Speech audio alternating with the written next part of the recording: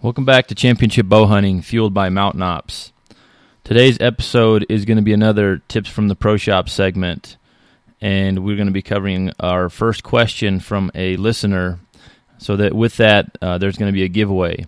Before I get to that, I want to send an additional thank you out to partner of the show, Hoyt Archery. Check out their full line of products, including the Defiant series at hoytarchery.com. So, a few housekeeping items before we get started on today's episode, and those are, if you haven't subscribed to the newsletter, we're going to be doing that first newsletter next week. It'll go out beginning of next week. We will have our first giveaway in our newsletter. So, check that out. It's a Hamskea Hybrid Hunter Pro Arrow Rest.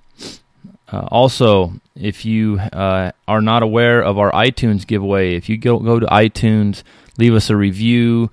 I will be selecting one person from there here into the early parts of February for some Mountain Ops supplement and a Championship Bow Hunting hat. Lastly, I believe that by the time this episode airs, you're going to have just a few days left to pre-order on the current t-shirt design. You can save yourself about $7 if you like that t-shirt design. Go ahead and get in on the pre-order, and we get you taken care of there. So, first question from a listener that we're going to be touching on is from Michael Wiley. The question is, what are the advantages and disadvantages of a drop-away rest? To start that, I'm going to start with the disadvantages. Not that I'm a negative person. I just I believe in a drop-away rest, so I'm going to start with the negatives and then get into the positives. So those are pretty simple. The disadvantages of a drop-away rest, you've got some moving parts. Most all of them have some kind of a spring, whether it's to lift the blade up or drop the blade out of the way in the process of the shot. So you've got a potential failure point there. Another disadvantage is there's going to be a piece of cord tying your rest to your cable or your limb, depending on what kind of configuration it is. So you're going to have something that could another component on your bow that could get caught, whether you're in the field, on a hunt, stalking around. But those are two of the disadvantages, and really two of the only disadvantages that I see. So getting into the advantages of a drop-away rest. So the biggest advantage is a drop-away rest is more forgiving. Some people confuse that with being more accurate, and can it benefit you? Can it be more accurate? Yes, it can be. A lot of that's dictated by your form. But at the end of the day, the arrow spends less time in contact with your rest, making it more forgiving during the shot cycle. The best way I can describe that is if you look at a whisker biscuit, and if you're shooting an arrow through a whisker biscuit, you can influence that shot, even after that arrow releases the string, it still has another 4 to 6 inches until it passes through that whisker biscuit, of which for some people is the last third of the draw cycle. And whether you happen to drop your bow to look to see where the shot's going, or you have maybe there's a real strong crosswind, you've got basically very close to a third of the draw cycle of which you can still influence the shot.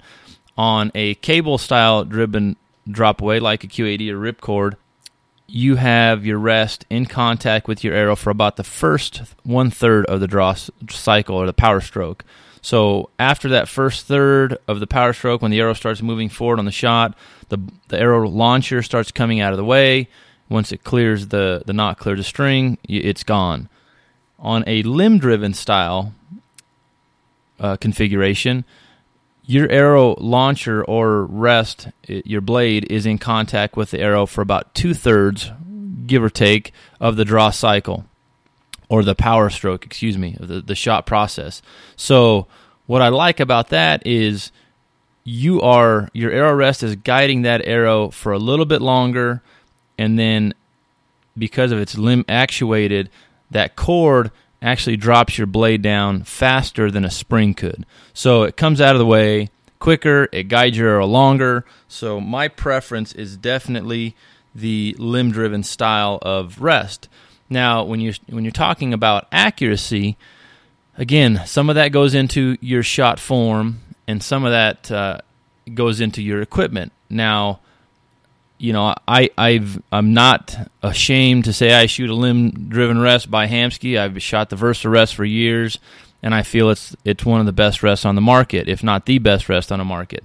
Their new Hybrid Hunter, a Hybrid Pro, their Target series, they are built on the same platform, streamlined, some shooter benefits there.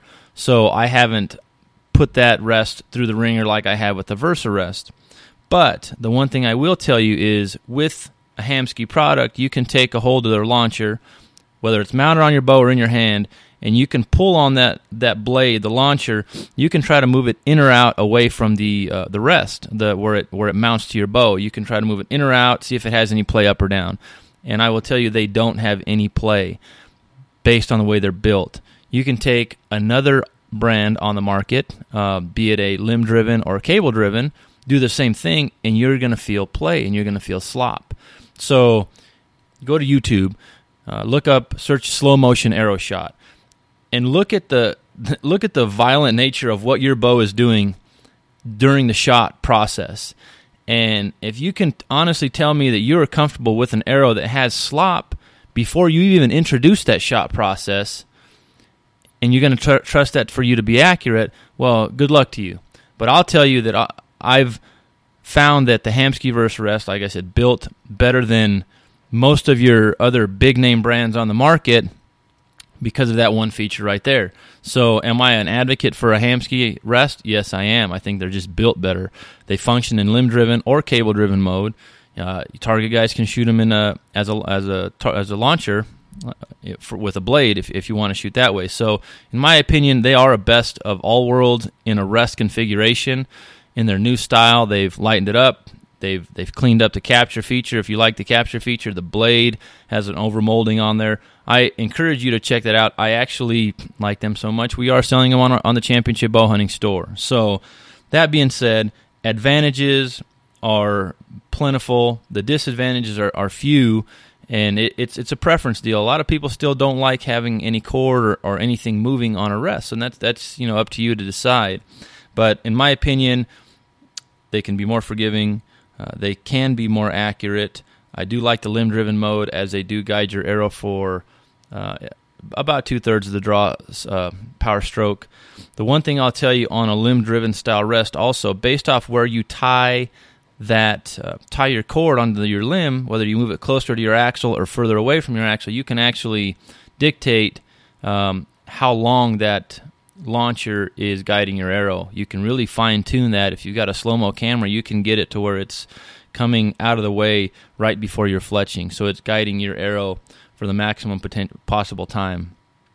That being said, that's all I've got on this topic. I really think that they're very beneficial, drop weight rests in general, especially for most people. I mean, they can eliminate a few flaws in your form, but I do encourage you to correct those flaws first.